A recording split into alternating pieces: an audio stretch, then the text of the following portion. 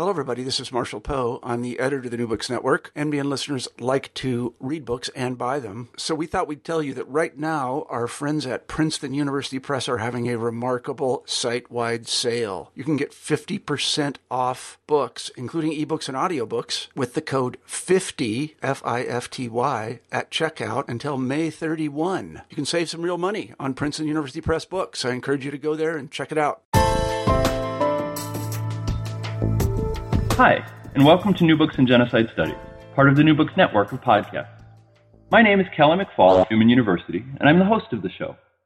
Today is the second of a summer-long series of podcasts about the system of camps and ghettos that pervaded Nazi Germany, its satellite states, and the regions it controlled.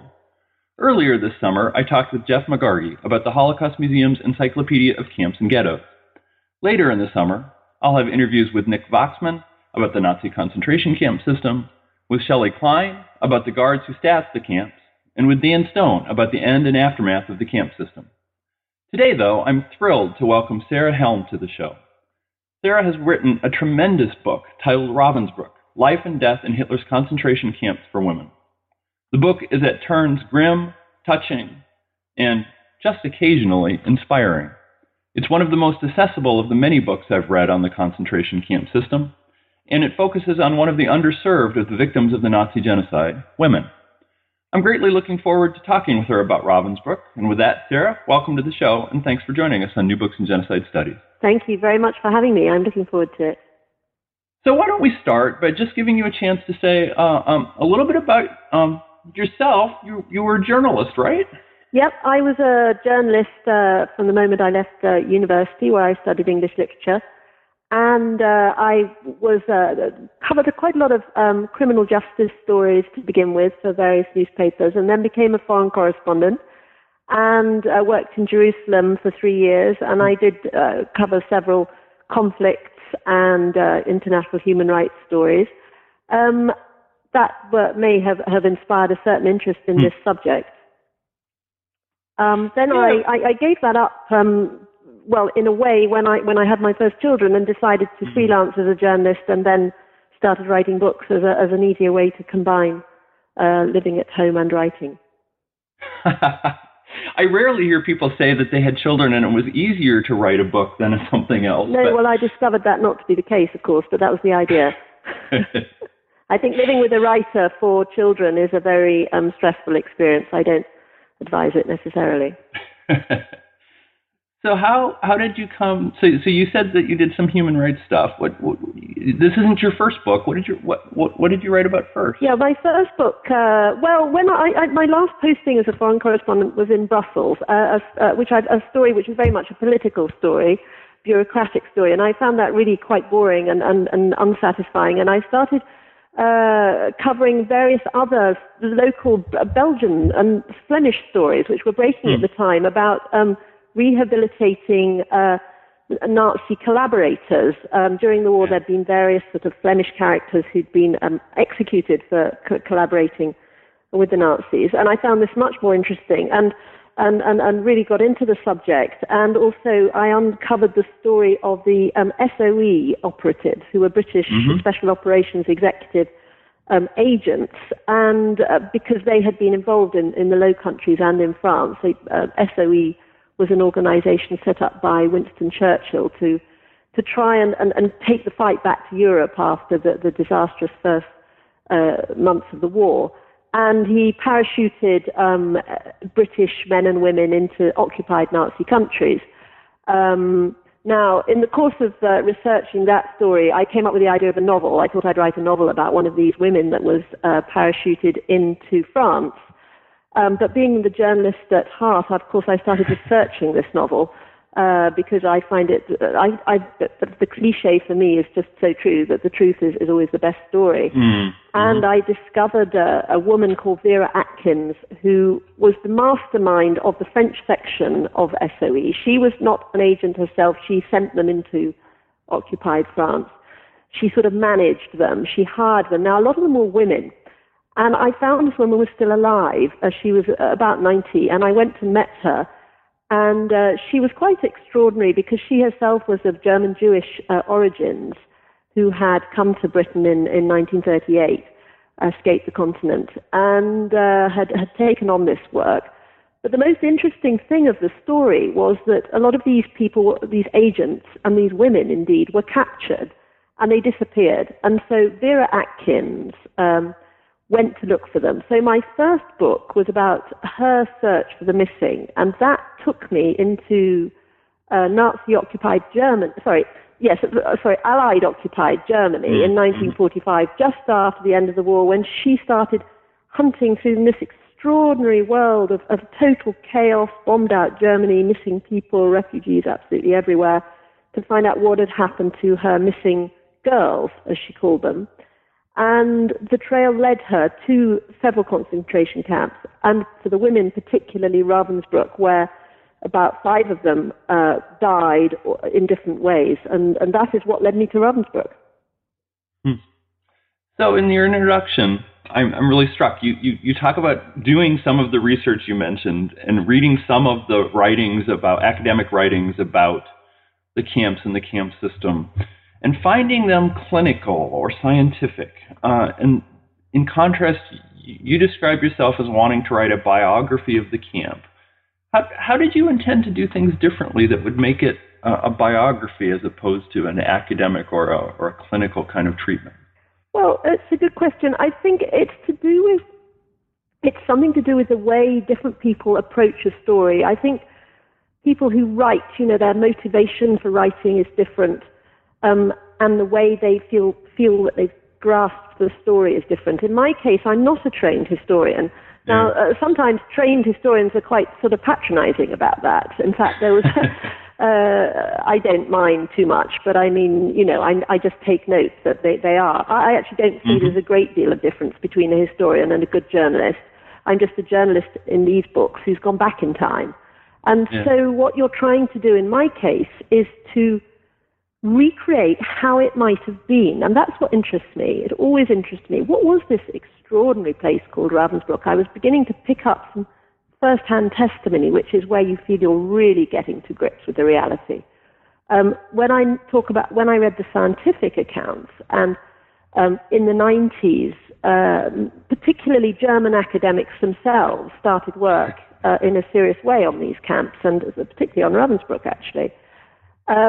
And of course, their material is very helpful. There's a lot of detail in it, a lot of information in it, a lot of facts and figures in these. But they put a barrier between the reader and the camp. The camp, it felt to me like it was sort of behind a grey wall. I mean, it literally behind a grey wall, but also behind a grey wall for the reader of academic theory.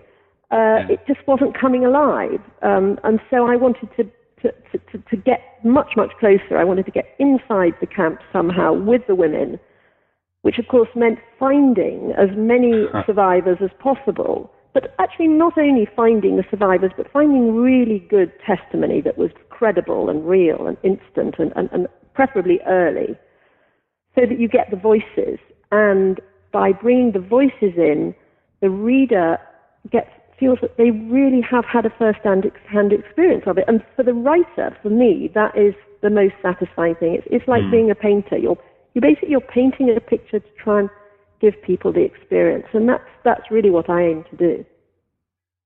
So it's been years and years and years. How did you find the women you interviewed? Well, in the first instance, it looked like it was going to be really, really very difficult. I mean, I am, as I say, a trained journalist and a sort of dogged hunter down of people. It's just kind of what you do, and you get the bit between your teeth and off you go. And it was the same with this. Although, in the first instance, it all looked pretty impossible, because another of the first pieces of testimony that I was exposed to, of course, were the evidence from the war crimes trial, because the British ran the war crimes trial for Ravensbrück at Hamburg in 1946 to 1948, and all the documents are in London. So from that point of view, I was extremely fortunate, because a large and vital amount of testimony is sitting here just, a mile down the road from where I live, and in English. So that was very useful. And in it, of course, is some of the very earliest and strongest testimony with names, and in many cases addresses.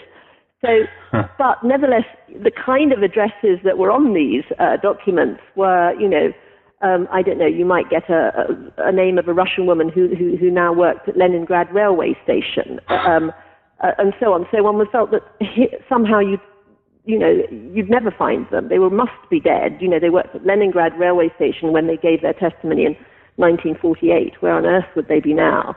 And so on. So it was tantalizing in that sense. But of course, you then just go the usual route. You write letters to ones that seemed plausibly to be still living where they said they were. An example of that was a wonderful French survivor who was called Dr. Lulu Lepause, who came from Bordeaux. Now, I had actually come across Lulu's testimony when I was doing my first book because she was quite important in that story as well. But I'd never tried to find her at that stage because she wasn't important enough to the story. But I'd noted, and it's very interesting reading this testimony, you get a feel even from the typed testimony in a war crimes trial of the personality, the credibility, and in a sense, the astuteness of the witness. And Lulu Lepause always her character came over in her testimony, and I'd always wanted to meet her. She gave quite brief statements, not particularly emotional, slightly clipped, but absolutely tight and astute and on the button. And I thought I'd love to meet this woman, especially she was a doctor, because that gave her a very interesting role in the camp. But of course, again, Lulu gave an address in Mérignac in France. And she was very old also. I thought she was almost certain to be dead. I think when I first read her testimony, she must have been already about 94, 95. So I wrote, not expecting to get a reply. But then I got an answer on my answering machine one day with this wonderful, deep French voice, very strong voice. And she said I must immediately get on a train and go over and stay with her. And she would talk to me as long as I like. And I went and I stayed with her 3 times at her house in Bordeaux for about 3 days each time. I got several hours of Lulu on tape. And she was the most wonderful witness. So she was one example, but other people, it was just word of mouth. I mean, you have to find, with all these stories, there are people who do know. And there are linchpins to the story. There are sort of keys to the story. And one of those examples was, it takes you a while to find those people. And once you've found them, you're fine. One of the ones I found, I didn't find her on my first trip to the camp. Of course, I went out to the Ravensbrück Memorial Site very early on because they have archives and obviously they have a lot of knowledge and a lot of contacts because survivors have started coming back to the camp and so on. So there are networks. And eventually, but it's also very political. You don't necessarily get put in touch with the people you want. There's a politicization even of the survivors' committees. So some people don't want you to meet. For example, there's a jealousy within the Russian experts group. There's one woman at the camp, and I'm not going to name names here, but one woman at the camp who has written about the Russian survivors in such a way that has deeply infuriated another woman who has written and knows about the Russian survivors. And so there are different camps, and then one needs to get to the right one. Anyway, eventually I made contact with a woman called Bärbel Schindler-Sifko, who was a daughter of a German survivor, an East German survivor, who ended up in the East where the camp was, and her mother had been instrumental in setting up the first memorial site in the mid-50s. And Bärbel, as a little girl, had literally grown up with the camp, the German survivors, the East GDR survivors, as her family. She'd gone to all the early meetings, the great smoke-filled meeting rooms of all these German women and that whole kind of very, very Eastern Bloc feel. And she'd been educated in Moscow, spoke fluent Russian. And she's very much still alive today, Bärbel. She's a young woman of 70, I think. And she knew absolutely everybody on that side of the story, or she knew how to find them. Because she is herself an academic. She's Dr. Bärbel Schindler-Sifko, but she's also, I think, at heart herself a journalist in a way. She's the most dogged researcher herself. And so once we were linked up, and she took her a little while to decide, I think, to help me. You know, people are suspicious at the beginning. They don't necessarily like your approach. They don't quite know how you're going to do it.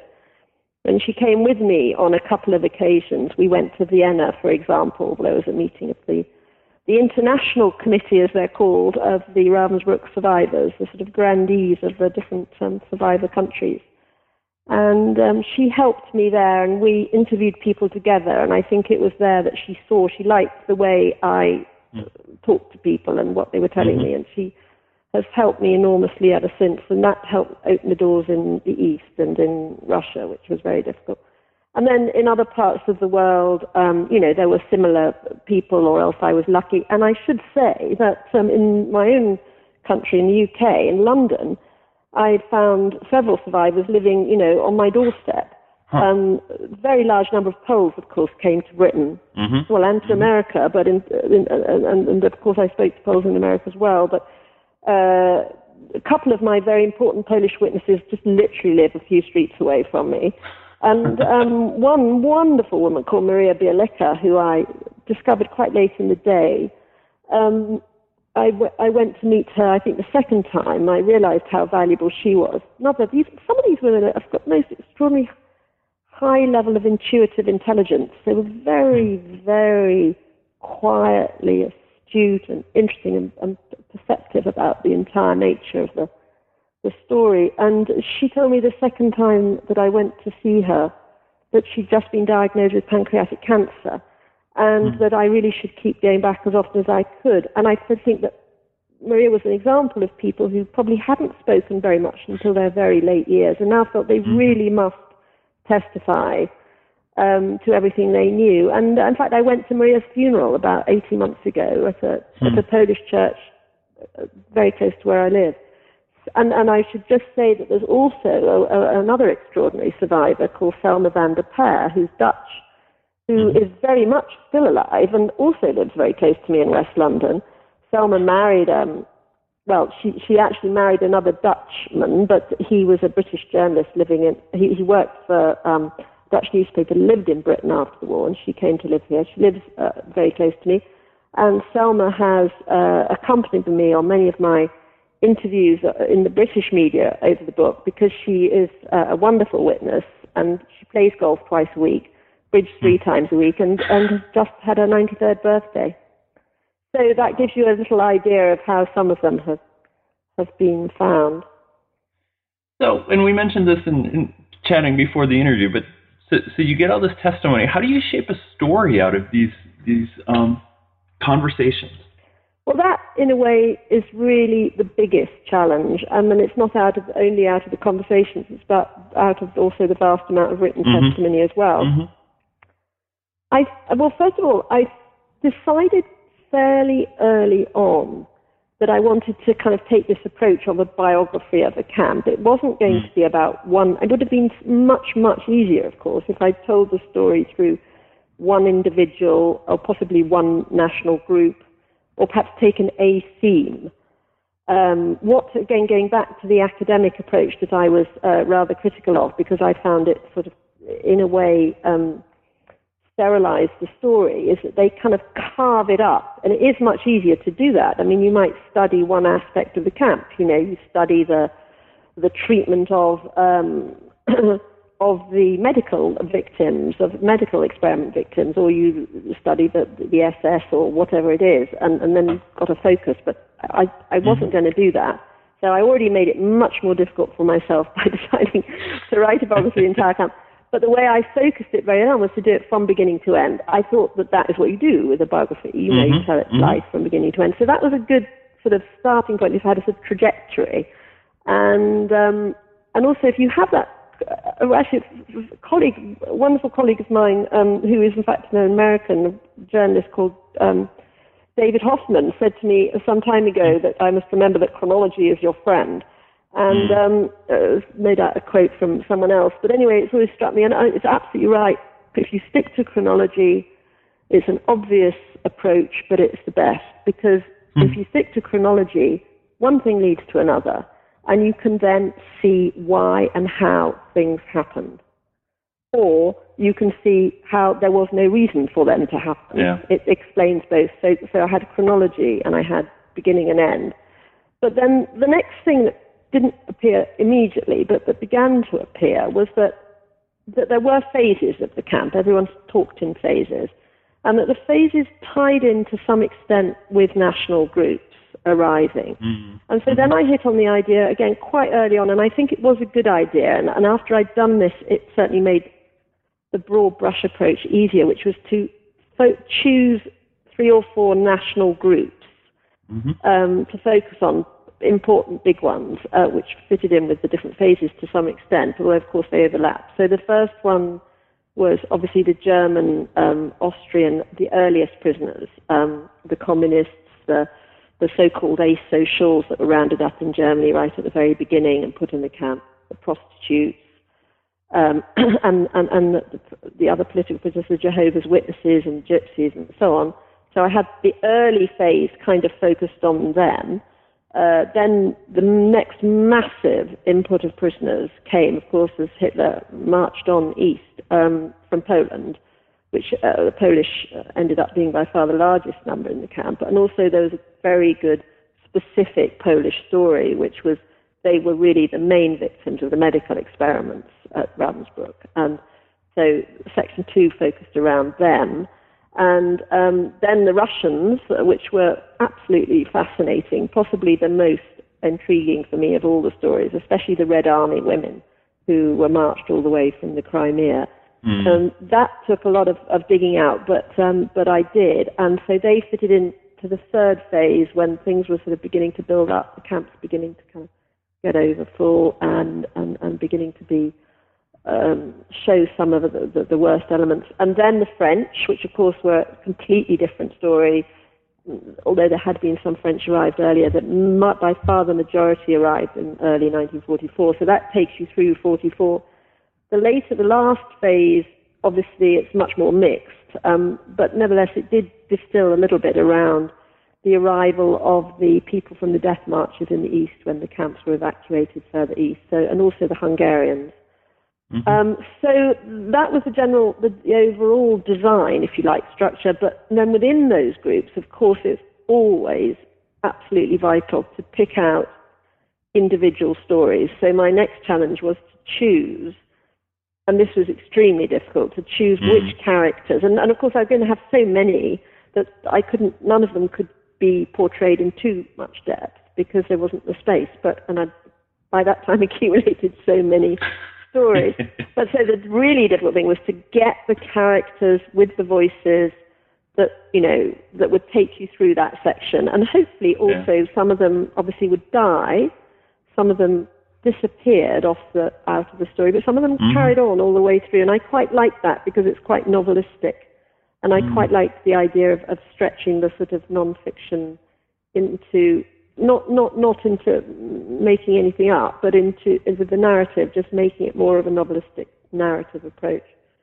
So, and then the really difficult time, having kind of come up with that approach, was then to deal with the material, because as always, if I look now, the book's sitting by me on the sofa, it's sort of, you look at it now and you think, gosh, actually even I think, goodness, that was too difficult. The story's relatively obvious. But it was just piecing together this mosaic, really, and making it fit together. And also, of course, the other crucial thing all the time was getting the context. And so you've got that for the camp, but you've got to get, what's the history? What's the context? What's Hitler up to? What's Himmler doing? What's going on in the wider world? And when are they going to get when the Allies going to land? And so on. And there are other big picture stories that have to be woven in all the time. So it was really very, very difficult. But and that's why it took me such a long time. So to go with this biography metaphor, why is the camp born?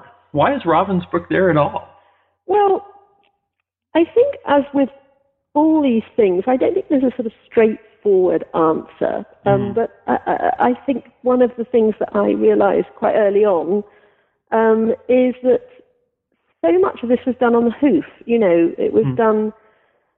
It was crisis management, and so in the 1930s, after Hitler first came to power, and he wanted to round up all the political opposition in Germany, one of his first kill off all possible opponents of his power or anyone who questioned him. They were all put in concentration camps, Dachau, Sachsenhausen, Flossenbürg, and the men's camps. In those early days, they were not arresting women in the same way. They were not putting women in concentration camps or subjecting them to the same kind of horrific torture and killing them off as they were with the men. The reasons for that are quite interesting. I don't think they're that surprising in a way. I think one thing, they didn't see women as a threat in the way they saw men as a threat. There were fewer women who were agitating as political opposition. Certainly, they weren't a small number. There were a lot fewer. The men were the dangers. Women were not taken seriously. I think once that comes up, the whole Nazi approach to womankind was that they were not serious human beings. They were there for breeding and for looking pretty sometimes, and they were obviously quite useful to have around. But they weren't serious. They weren't allowed to take part in any serious part of life. So it would have been slightly contradictory to have taken them so seriously that they had to be put in a concentration camp. So they weren't.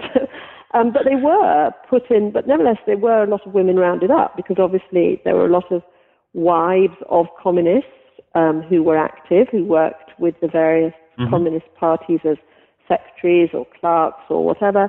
There were indeed women members of the Reichstag, communist women members of the Reichstag, some of them, because women had become very liberated and political and strong in the 20s under the Weimar regime, and a lot of these women, had to be silenced as far as Hitler was concerned. So quite a few were indeed arrested, but they were put in prisons where they were treated very badly. They were separated from their children. They were not told how long they were going to be in prison, and so on and so forth. And they were also put in some sort of, in a way, precursors of Ravensbrück. There was a place called Moringen, which is very important, which was possibly sometimes called a concentration camp. It was actually a converted workhouse, and I think it may have come under the sort of concentration camp administration, but it was nothing like a concentration camp. But some of them were put there, and they weren't treated so badly. They were very unhappy, and as I say, the worst thing that many of the testimonies shows that they didn't know when they were going to get out. A lot of their husbands were meanwhile in Dachau or in Buchenwald or wherever, and they didn't know what was happening to them, or they knew they were dead. So it was an awful position to be in, but it itself, in terms of conditions, wasn't so bad. And then what then happened as war began to get nearer and more inevitable in sort of 1937, 1938, more women were arrested, and these prisons started getting massively overfull. But in addition to that, what had happened was that Himmler by now was head of, and had been for some time, head of the concentration camp system, head of the SS, and head of the Gestapo. And this was his power base. The camps were very much his power base. And many of the men prisoners who had originally been arrested had by now really been pacified and tortured and reduced to impotence and released, those that were still alive, from the camps. And there were less people in the camps. And Himmler, to some extent, was looking for ways of filling his camps again, because, he needed camps to maintain his power. That was one thing. And secondly, at the same time, they were, probably at Himmler's instigation to a large extent, extending the group who were being arrested to the so-called asocials, the sort of down and outs of German society. So at first it had largely been political opponents, and then it became these people who were just not wanted in the German gene pool.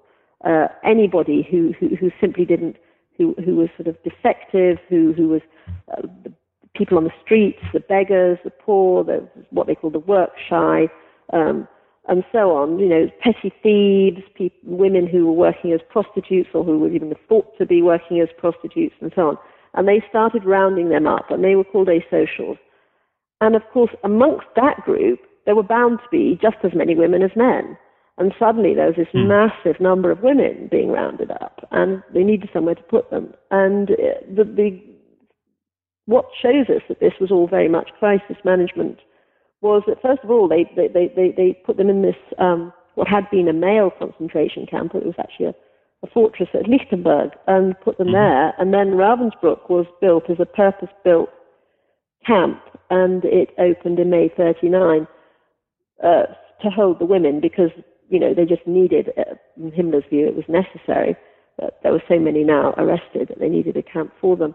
I mean, of course, the other important factor, but we don't know because we don't have Himmler's real thinking on this.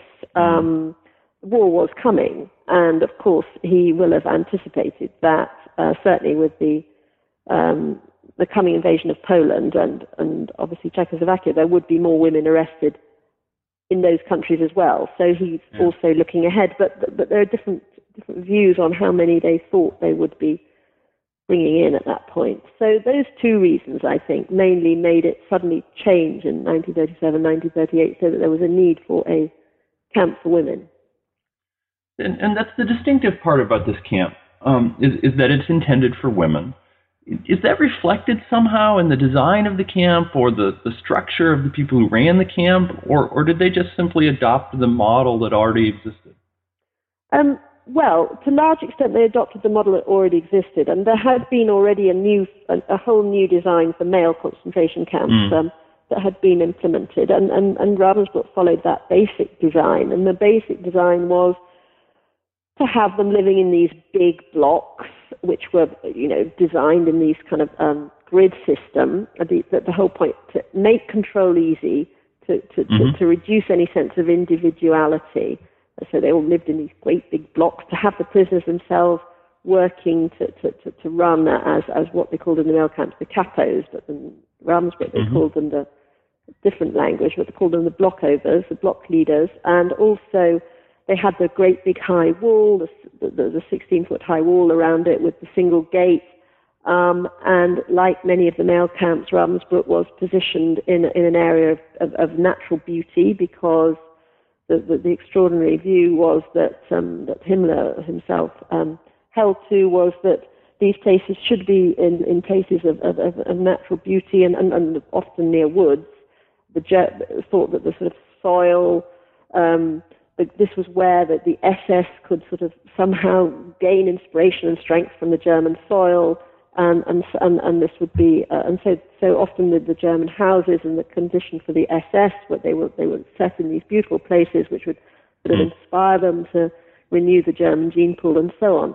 So Ravensbrück was positioned on the edge of a really very, very atmospheric, beautiful lake amongst woods in about 50 miles north of Berlin, in a wooded area and an area of a string of lakes in Mecklenburg, near the town of Fürstenberg, which is a pretty little German town.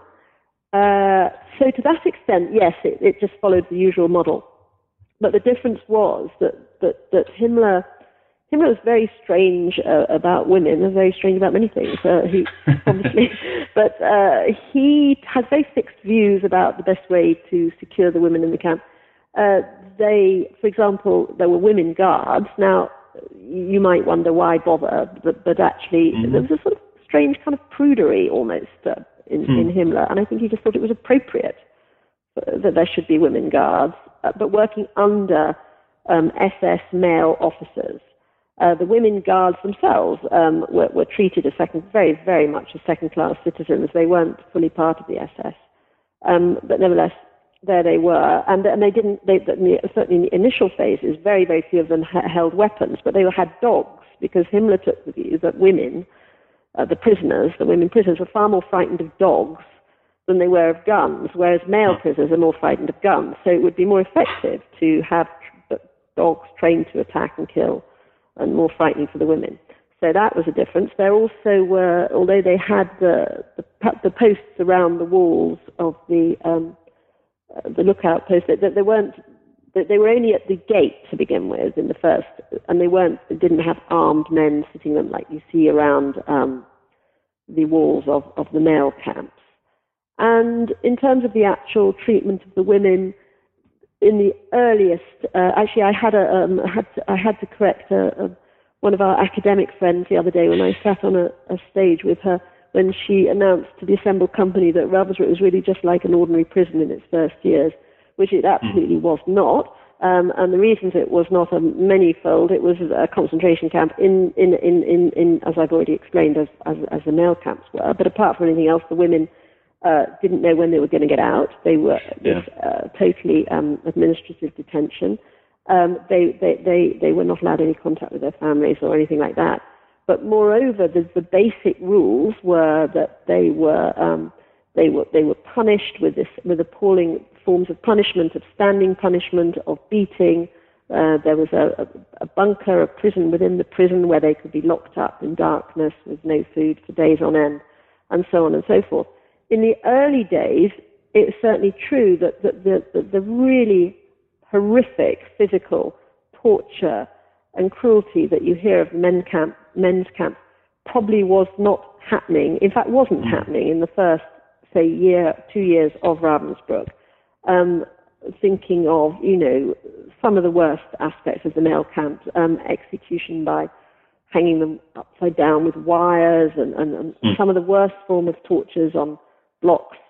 But of course, the women from the start, as Himmler well knew, because he studied these things, he had an instinct for cruelty, probably more than anybody who's ever lived on the planet. He knew that what tortured the women more than many of those physical tortures was the fact that they've been separated from their family and most of all from their children.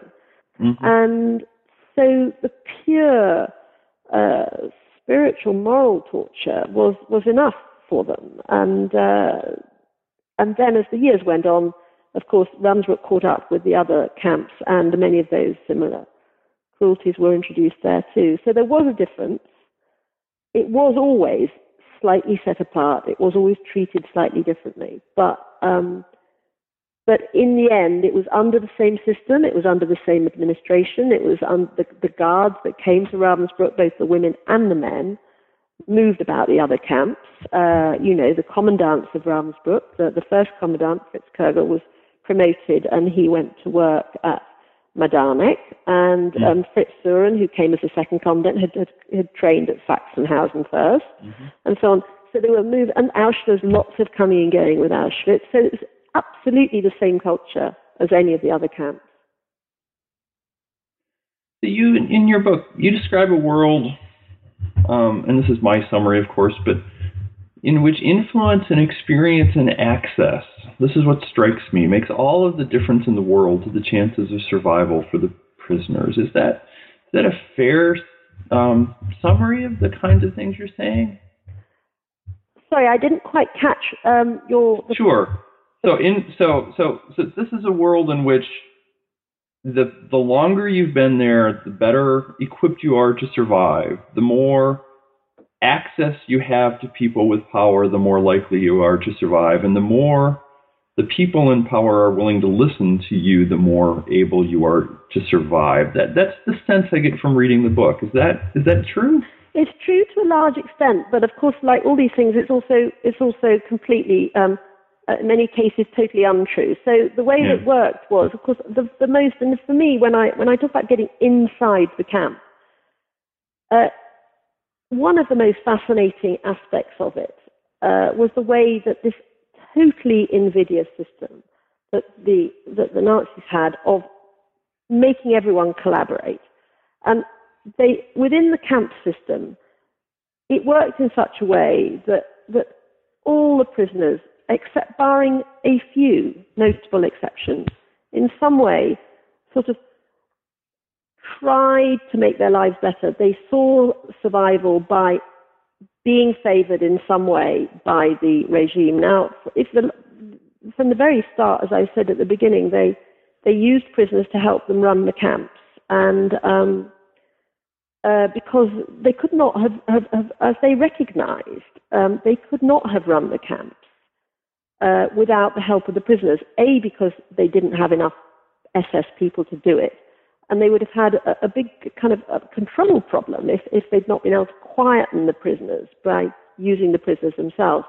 So in the early days, you have the first Germans and then the Polish prisoners. They come into the camp the new arrivals are always treated the worst. So if you take the Poles for an example, when they came in, began to come in big numbers in 1941, they were treated by far the worst. They were the filthy Slavs. They were absolutely hated. You know, they were the enemy because they were still trying to do Poland at the time.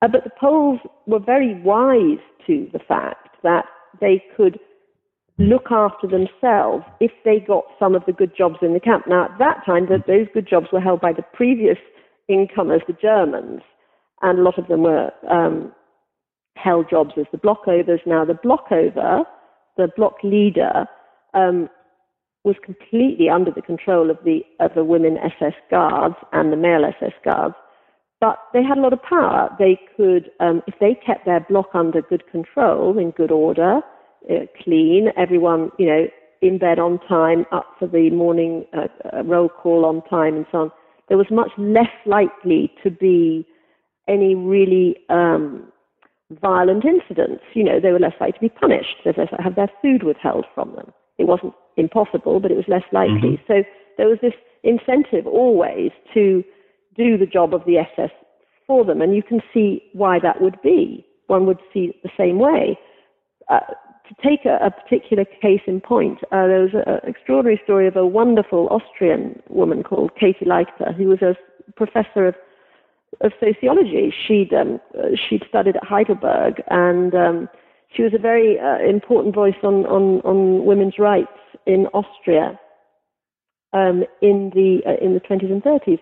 Well, she was arrested because she'd been in the resistance in Vienna, and she came to Ravensbrück. She's a very strong character. She, her husband and her two boys got away, and in fact, one of them is still living in New York City. But Katie was taken to Ravensbrück, and she was a leader in a different way. She was Jewish, and no doubt we'll come on to that point. But as a Jewish prisoner, she didn't really have the chance to be a blockover or to have one of these jobs. But nevertheless, she was of such moral strength that people looked up to her, and they found strength in her wisdom, if you like, and also her moral and physical strength. But Katie took the view very early on, even she took the view that it was right for her non-Jewish friends to take jobs as blockovers. And it was right even for these non-Jewish friends to accept the terrible treatment of the Jewish prisoners, because by doing so, they could nevertheless, round the back of the system, help people in general. So she encouraged others to take these jobs. She thought it would help everyone. Katie went to one of the gas chamber very early on, one of the very earliest gassings, when prisoners were selected and taken to outside the camp to gas chambers at the euthanasia centers.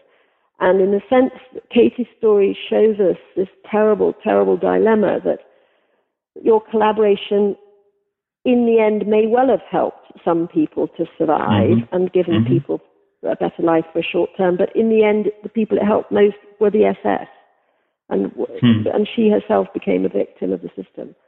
So to see your point, yes, those that were lucky, those that the SS liked, and they liked you if you spoke German, that was absolutely crucial, because they found it less difficult to abuse you if you were a German speaker.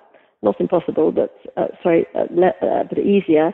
And so a lot of the German prisoners, and then of course the Poles, a lot of the Poles did speak German. The Poles then found themselves good jobs.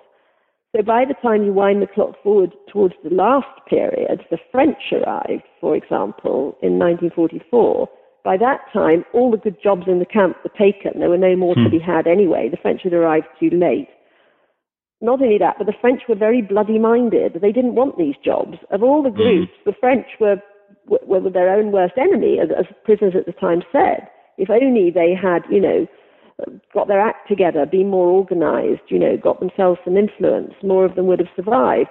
And the French answer to that would be, why the hell should we? We weren't going to take bloody SS jobs and so on. And you can only but admire them for that, while at the same time watching them die. Yeah. Because they had no access to extra food. Food by that time was desperately short. They were desperately sick. They needed the medical help. They had no networks to get them bits and pieces of medicine and so on and so forth. So yes, to some extent, the longer you're in the camp, if you'd been chosen, you were likely to survive. But the other point being on pure physical health, I mean, they didn't have the time to build up a strength either. There was a shock. It was a physical shock. Those that arrived later arrived when the camp was at its worst. A lot of them were physically least prepared, particularly the French. I mean, the Slavs had been, and the Poles and the Ukrainians and the Russians, you know, they'd been through famines, they'd worked in the fields, they were physically much stronger and able to simply eat the food, actually. The food was this root soup they ate, which just gave the French diarrhea the minute they swallowed a mouthful. So a lot of it was the physical strength as well. But having said all of that, at the end of the day, the other thing that is very clear is that although, of course, to some extent, the longer you were there and the better job you'd had in the camp, the more likely you were to survive, at the same time, it became so random, so arbitrary towards the end. The method of killing, the need to kill, the selections were so arbitrary that many people would say that by the end, this no longer held true. Anybody could be fall victim at any time. One of the things I really noticed in your book is the way in which the women who came brought the kind of attitudes and sometimes prejudices and stereotypes with them that they had before they came to the camp. That also shaped their behavior in the camp. I'm reminded of the way in which many, at least in your description, many of the women in the camp looked down on people who had been prostitutes before they arrived at the camp.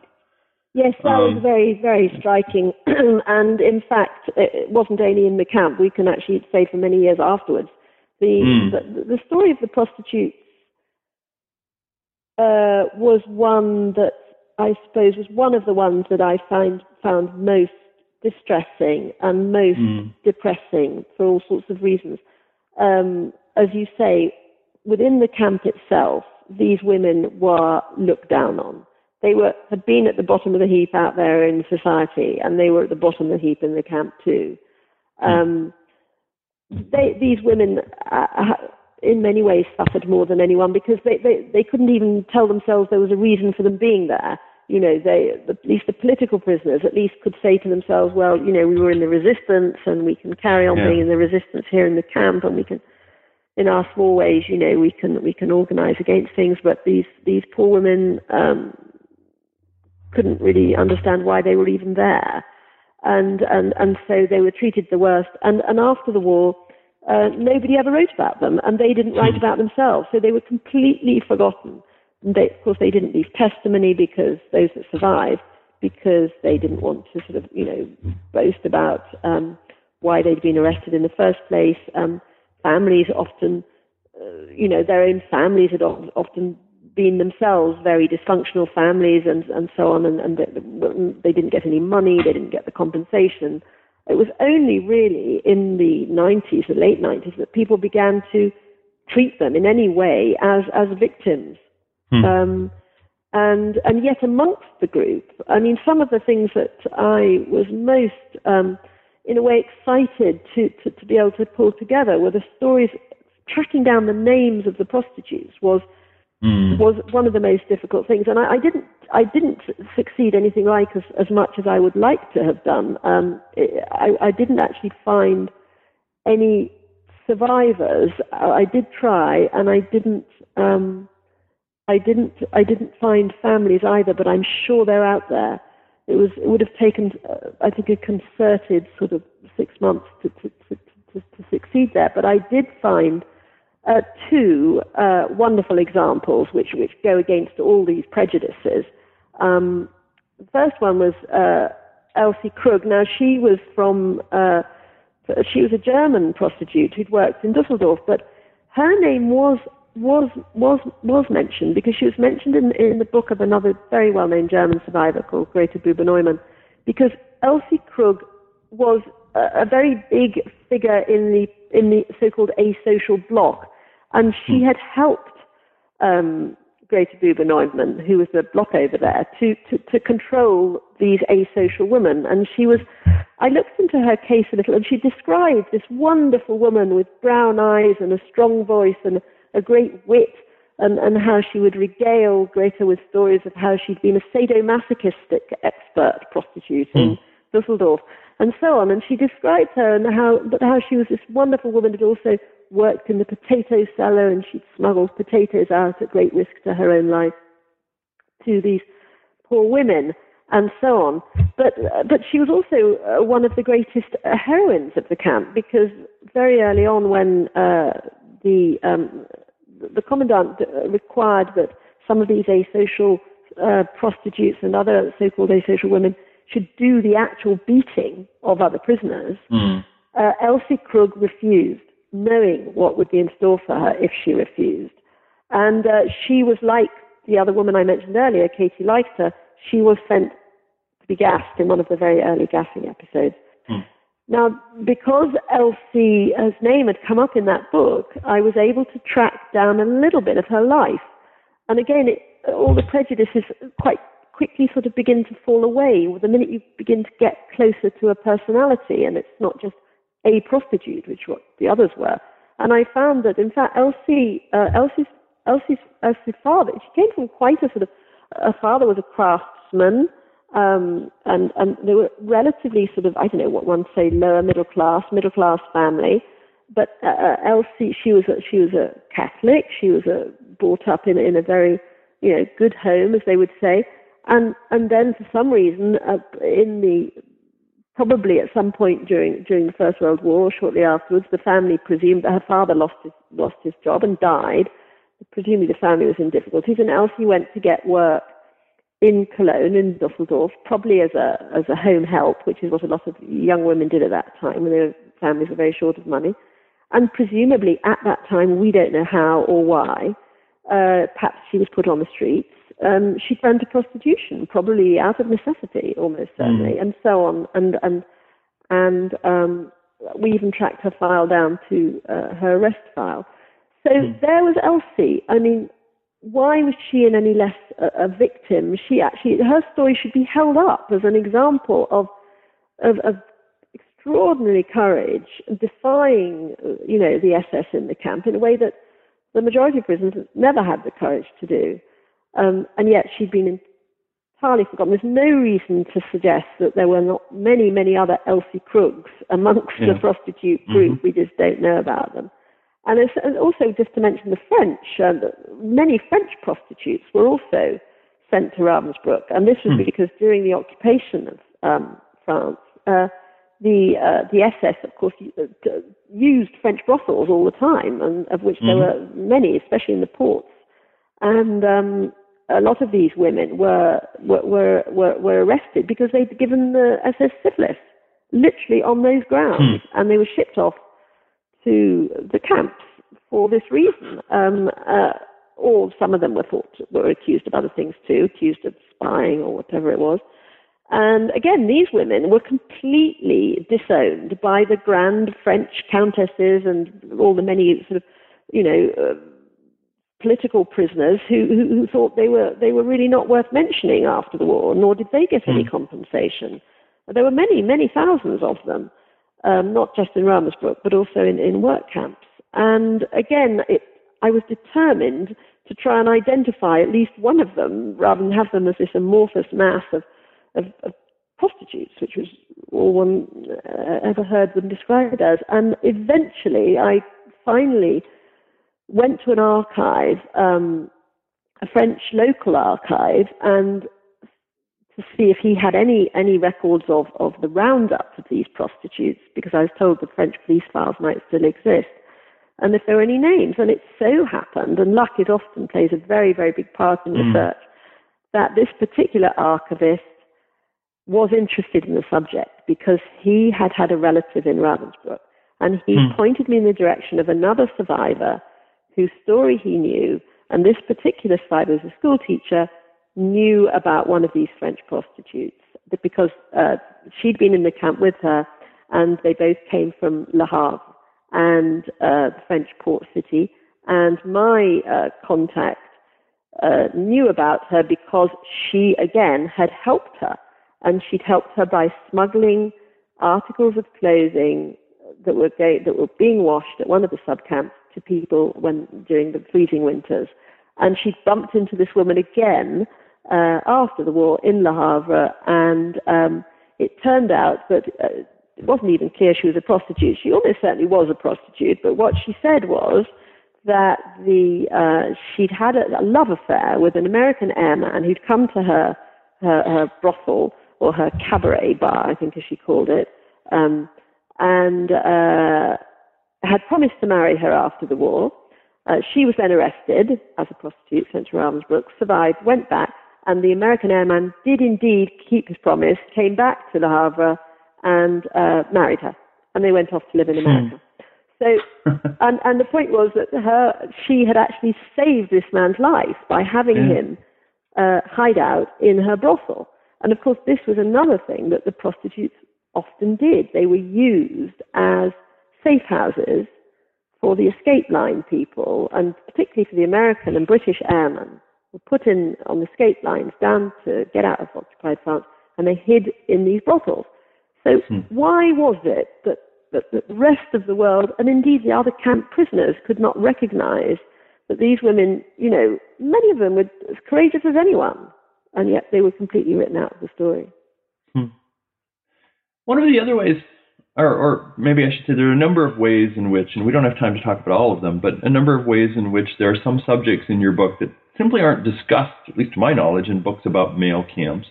And one of them is pregnancy. Can you talk a little bit about pregnancy in the camp? Yes, well, this is, again, an extraordinarily distressing aspect of the story. I mean, Ravensbrück is important for many reasons, in my view, but one of the sort of big reasons in terms of the whole Nazi wider picture is that, of course, the whole intention that Hitler had and Himmler had to implement was to stop the wrong people giving birth, that we were trying to control the whole genetic production of the German race. And yet here was a camp for women where obviously there were going to be pregnant women. And so a lot of what was happening at Ravensbrück had to be to stop babies being born, because these were mothers that we didn't want to reproduce. So in the early days, they controlled it by simply not allowing pregnant women into the camp. And they could do that because it was small in the early days, and they could sift out pregnant women. Anybody who did arrive who was pregnant was sent off to have their baby elsewhere, and the baby was taken away from them. In the later years, this became increasingly impossible because more and more women were arriving. And if you imagine, a lot of these women from occupied countries were being swept up from the streets or whatever it was. And of course, a large percentage of them were bound to be pregnant simply by, statistically. So in the early days, the abortions were carried out, and they were carried out in the most cruel and unhygienic and dangerous fashion. Very late on in pregnancy, often circumstances of butchery. And one of the most extraordinary stories were the co-opting of midwife prisoners, and as one particular famous example called Gerda Kernheim, who was a German midwife, arrested for performing abortions, which were illegal under German law, because obviously the genetically perfect women should have as many children as possible, and if they were having abortions, that was illegal. But inside the camp, abortion was necessary. So this woman who'd been arrested for abortions outside the camp was required to help perform them inside the camp. And she had the job of disposing of the fetuses and sometimes of little babies when they were actually born. And one picks up this series of very distressing testimony of how these babies were born and the fetuses were disposed of in the early days before there was a crematorium in the boiler of the camp. And Gerda Kernheim was seen and is described by several witnesses carrying the fetuses across the camp in a bucket and literally throwing them into the boiler room. And this was one of the sort of abiding images of horror for many of the women. So pregnancy as such was not allowed. These abortions were carried out. Then even later in the life of the camp, the number of pregnant women arriving became so large that they couldn't carry out enough abortions. And this happened particularly after the Warsaw Uprising of the summer of 1944, when women arrived from Warsaw. 12,000 women arrived in a short space of time seized off the streets of Warsaw during the crushing of Warsaw, and a very large number of them were pregnant, partly because quite a number of them had been raped during the crushing of Warsaw. Mm-hmm. And then the camp they simply didn't know what to do, and the edict went out that the babies should be born. Now, at first sight to the women, this was the most wonderful thing ever, because a baby was to be born in Ravensbrück, and for women, this was a moment of extraordinary joy, which they couldn't, in a sense, they couldn't resist celebrating. Although in their heart of hearts, they must have known that this couldn't be how it would turn out, and indeed it wasn't, because the purpose was the most efficient way to kill these babies, as Himmler had figured out, was to allow them to be born and then allow them to die by simply not feeding them. And so these babies were starved to death, hundreds of them. They were born and then they died, and they even set up they were always trying to keep calm in the camp, to not allow people to really see what was going on. They fooled everyone by even creating what they called a Kinderzimmer, a baby room, where the babies could be put in cots, and there was even midwives were put in to help the babies in the cots. But the fact was that the mothers were even allowed to come and feed them.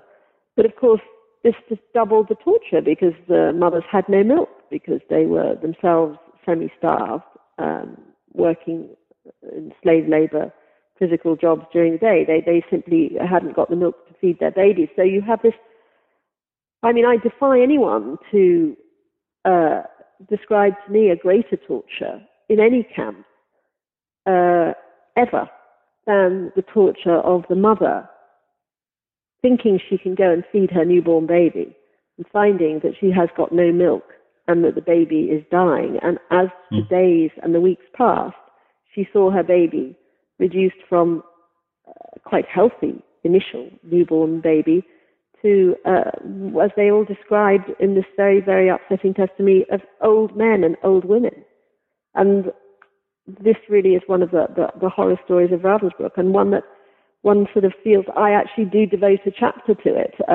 There is great heroism that comes out of this too, as there always is with these stories. That the women that worked there did their best to save as many babies as they could, and they fought gallantly to sort of steal small amounts of baby milk, and they did manage to keep some of them alive. But the horror is really overwhelming, and I don't think that it has been written about before, and it certainly has never featured in any of the books about the camps written by men. Yeah. So one of the things, I guess, that really, the impressions I was left reading your book, is that the end of the war took far longer than we often think of it taking, and brought a kind of combination of hope and fear along with it that it's maybe hard to imagine. Why is it that women, what were they afraid of, and what did they hope at the end of the war? Well, I think that one of the reasons, what you pick up from Ravensbrück, and again, this is why the chronology is indeed your friend as you're doing it, is, here we are sitting in Britain and in America, and we have these sort of moments that everyone knows about in the war. There's D-Day in 1944, when finally, we got there, and the armies went in, and we were on the way to victory, and so on. And then there was the liberation of the camps, and so on, and then there was the victory. From the point of view of the women, particularly in Ravensbrück, if you imagine, they are way out to the east there of Germany. They were never going to be liberated by America or Britain, who were coming from the west, and they were going to be one of the last ones to be liberated, because the Russians would reach them last too, because they're sort of bang in the middle, if you like, between the advancing Russians and the advancing American and British.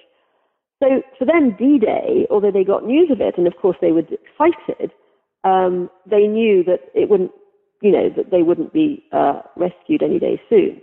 Now, in terms of what their hopes were, nevertheless, you have this curious situation whereby new prisoners were arriving in that summer of 1944 from France, which had now was close to the, obviously to the excitement of D-Day, because France was being liberated in the summer of 1944. I'll give you an example of a prisoner who was arrested during the process of French liberation, and she was called Jenny Rousseau.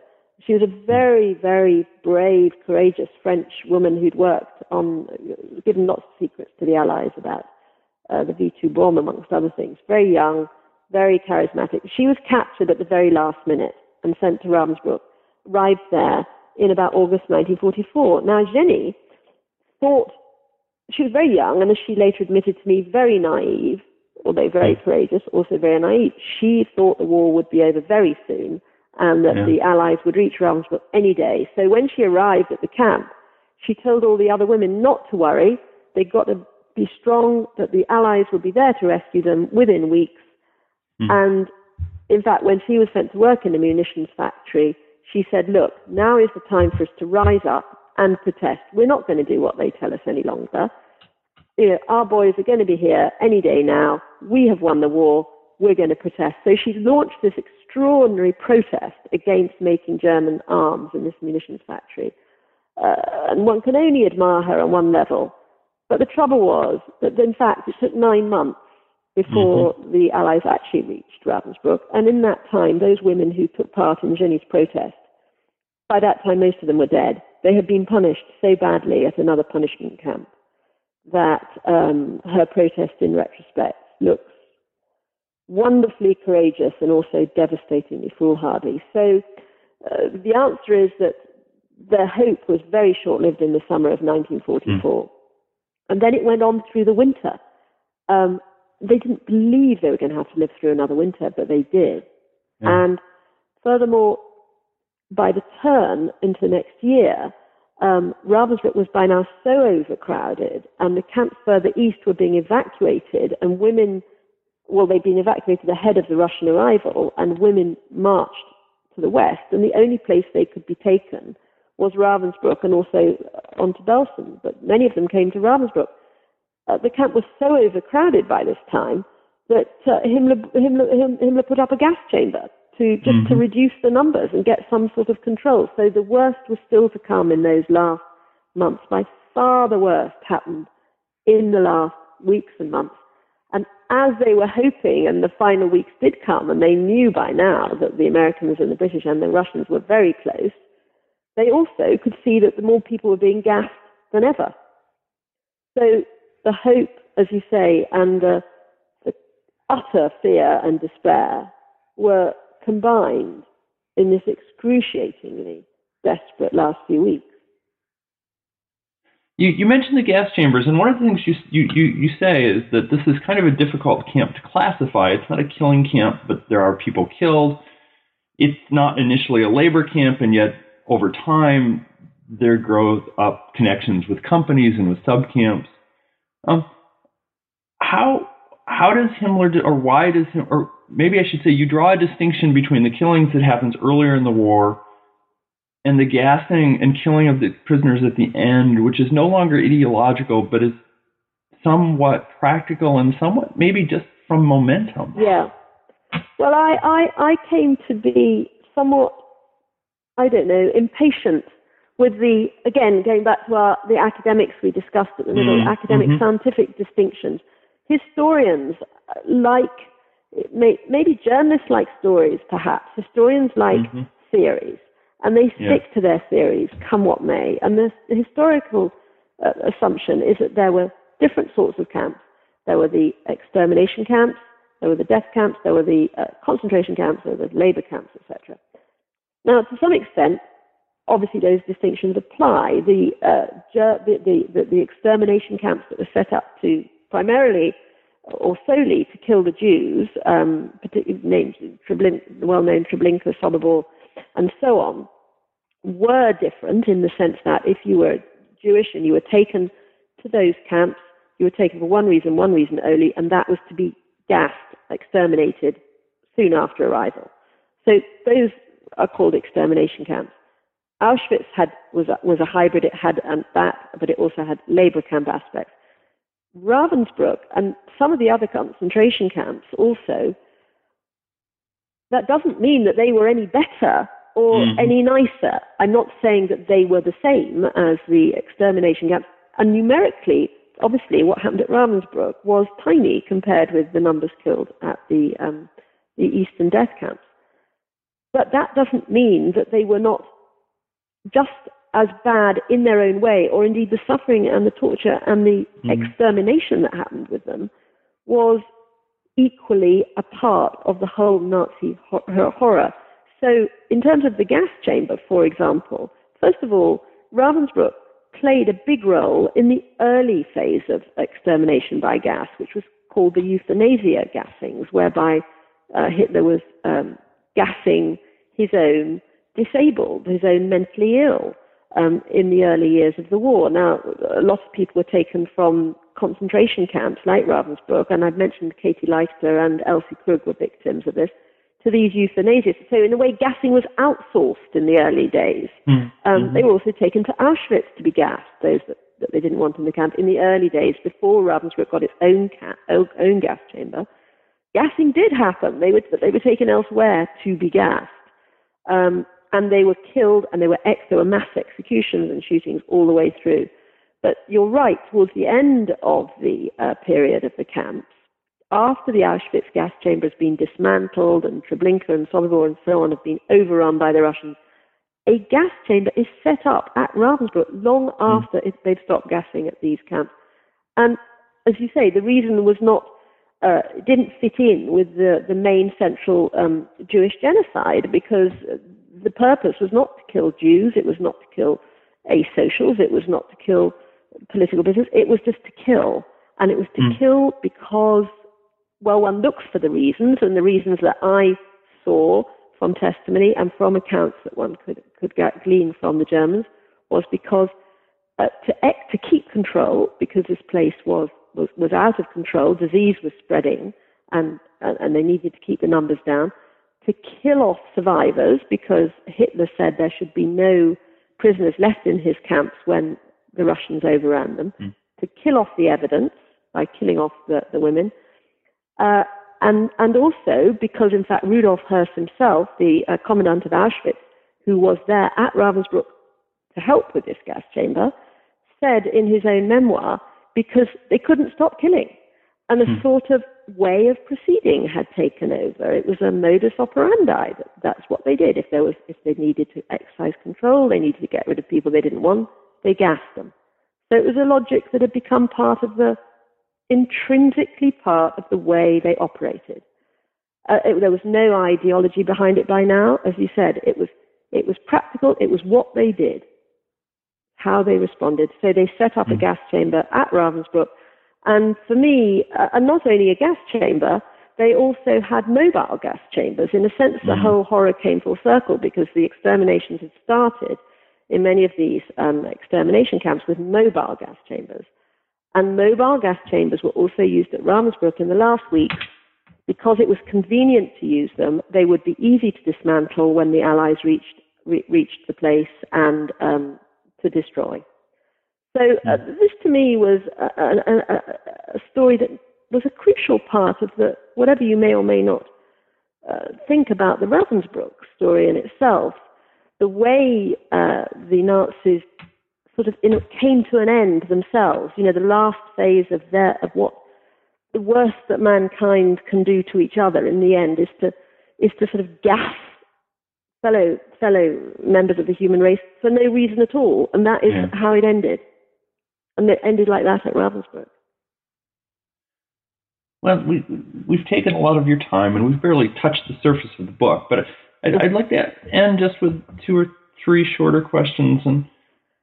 And one of them is, you've told a lot of stories about prisoners. You also tell stories about guards. And I wonder if you could tell the story of maybe the person who starts out, at least, as the lead female administrator or leader in the camp. And I'm sorry, I'm blanking on her name. Johanna Langefeld, is that right? Johanna Langefeld, yes. Yeah. Can you talk just a little bit about her, please? Yes. Well, the guards are fascinating, and actually I do write about them a lot in the book.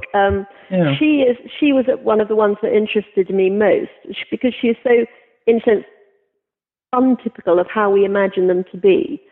And indeed, in some ways, she was untypical. She was a middle-aged woman by the time she got the job. She'd actually worked in the prison system before she came to Ravensbrück.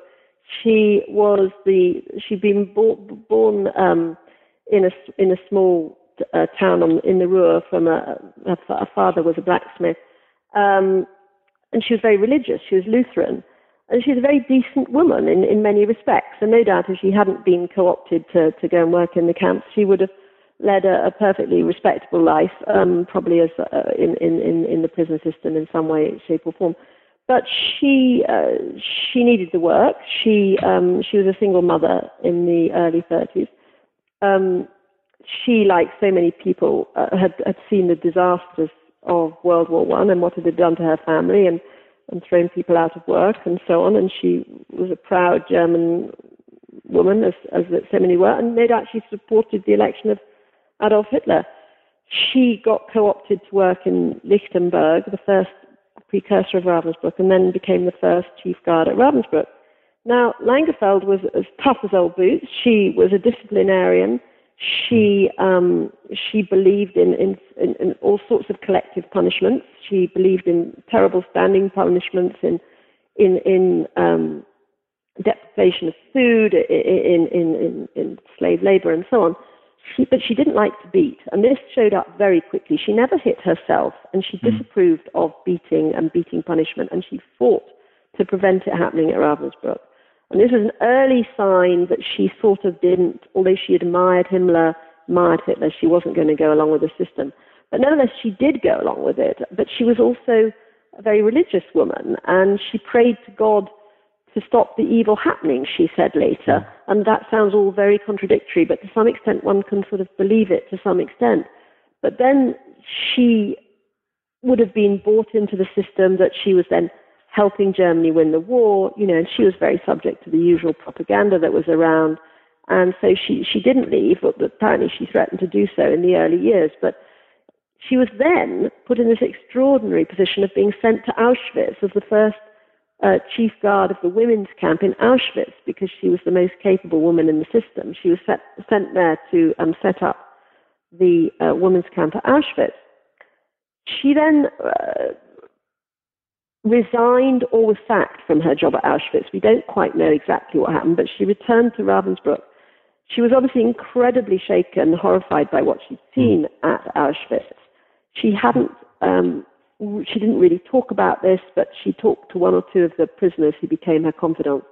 Eventually, she was sacked from Ravensbrück because she finally started to resist some of the worst things that were happening. She couldn't abide the medical experiments that were done on some of the Polish prisoners, and she could see that these were grotesque in the extreme, and she particularly couldn't tolerate the fact that those that had been experimented upon were then being shot because they were useless for further experiments. This, in a sense, was the tipping point for Johanna Langenfeld, and she protested to the commandant about it.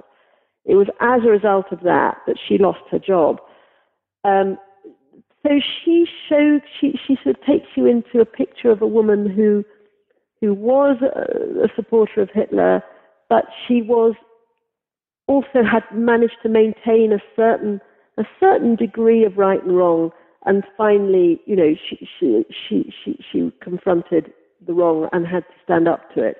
But she was there until 1943, but she was succeeded by a much more typical Ravensbrück guard, and that was a young woman called Dorothea Binz, who was, 21 by this time. She was a forester's daughter. She went along with everything she was told to do, by all accounts, never questioned any of the horrific cruelties that she was a party to, and was ultimately executed by the British after the Ravensbrück war crimes trial.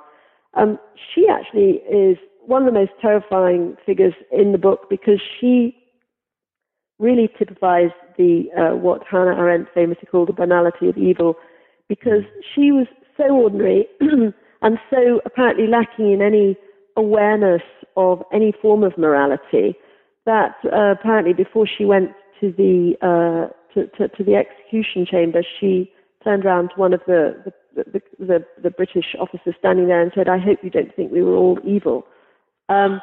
which just tells you something about how she didn't really get it even then. Yeah. And it basically be she was a young woman. She'd never known anything but Hitler's rule.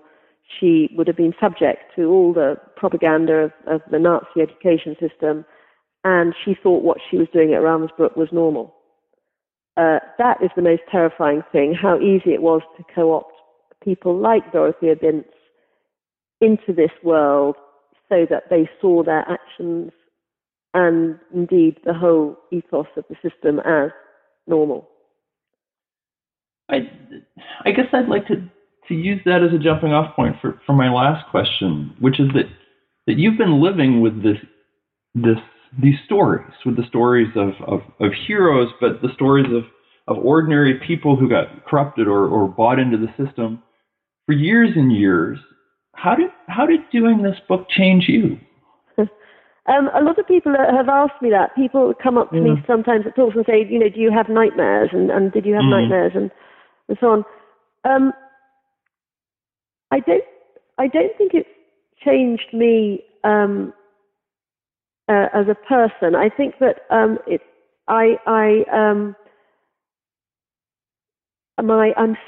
had to write the story. I think I realized that I had to stick with the job of writing it in a way that people would read, which sort of inured me a little bit from some of the most horrific and depressing aspects of it. But that's the sort of, in a way, the writer and the hardened journalist in me. But in terms of my attitudes towards things, I think it's changed me. I think it's made me ask myself the question, well, of course, one asks oneself, what would one have done? And one hopes every reader asks. That's partly the purpose of the book. What would you have done? Would you have taken the job as a bloc leader? Would you have supported this protest that Jenny Rousseau started, even though the consequences were terrible, and so on? So it makes you think, what would you have done? But the most important thing, I think, is it makes you think how important it is to stand up, to follow your instincts and stand up to evil when it seems to present itself to you. Because the most invidious thing, as I've said to me when I've understood how it worked, was this sense of collaboration and the way everyone would be. That the Nazis knew human nature so well. They knew that all people would rationalize to themselves the need to collaborate, and therefore they could manipulate everyone. And I think the need to stand up to it, and the need for essential sort of boundaries to be set. To give you an example, I suppose one of my real heroines, who I haven't mentioned at all, was one of the leaders of the Russian Red Army, a woman called Yevgenia Klem. Now, she was remarkable in many ways because she was another older woman, very experienced woman who had a deep sense of morality and a great moral strength. But she presented herself and her Red Army women as prisoners of war, and she used to cite the Geneva Conventions to the Germans and say, you have no right to do this to us because we're prisoners of war and you must obey the Geneva Conventions. She knew that they would ignore them. She knew that Stalin hadn't even signed the Geneva Conventions. She knew she was hanging onto a straw. However, it was all she'd got. And actually, the Germans did listen to some extent to what she said because they were slightly worried about the Geneva Conventions and how they might be seen after the war and they might be tried. But what I'm getting around to saying, I suppose, how has it changed me? It's made me understand how incredibly important it is for us to hold on to those international sort of yardsticks, if you like, that the Geneva Convention certainly stood for, and they have helped in their small way people in these times, and how horrifying it is today to see how we have completely let them slip. All those forms of international law that try to sort of protect prisoners and civilians in these times are now less valued and more trounced than ever, as far as I can see, and it's what a tragic thing that is. Having written a book like this, it's a terribly sad thing to see because these women all came out, the survivors, saying, this must never happen again. Those that wrote their memoirs did so because they wanted it never to happen again. They really didn't believe it ever could happen again, that the world would let it happen again. But I believe that it could easily happen again. And one of the reasons is that we've let all our protections fall away. And that's a very dangerous situation. Well, that seems an appropriate point to end the interview. As I say, it's a wonderful book, and I cannot recommend it enough to those listening to the show. And I hope they will go out and they will read it and they will buy it and they will recommend it to other people. But for now, thank you so much for your time and for Great your pleasure. stories. And we appreciate it so much. Well, thank you very much for having me on the show. All right. Well, perhaps we'll have a chance to talk again later. But for now, take care. Thank you. Bye-bye. All right. Bye-bye. You've been listening to an interview with Sarah Helm about her new book, Ravensbrück, Life and Death in Hitler's Concentration Camp for Women. If you enjoyed this interview, you can listen to previous podcasts through iTunes or from the webpage for New Books in Genocide Studies, part of the New Books network of podcasts. I hope you'll come back next time when I'll continue our summer-long series of interviews about the camps and ghettos in World War II by interviewing Nick Waxman, the author of an outstanding new history of the concentration camps. Until then, thanks for the download and have a great month.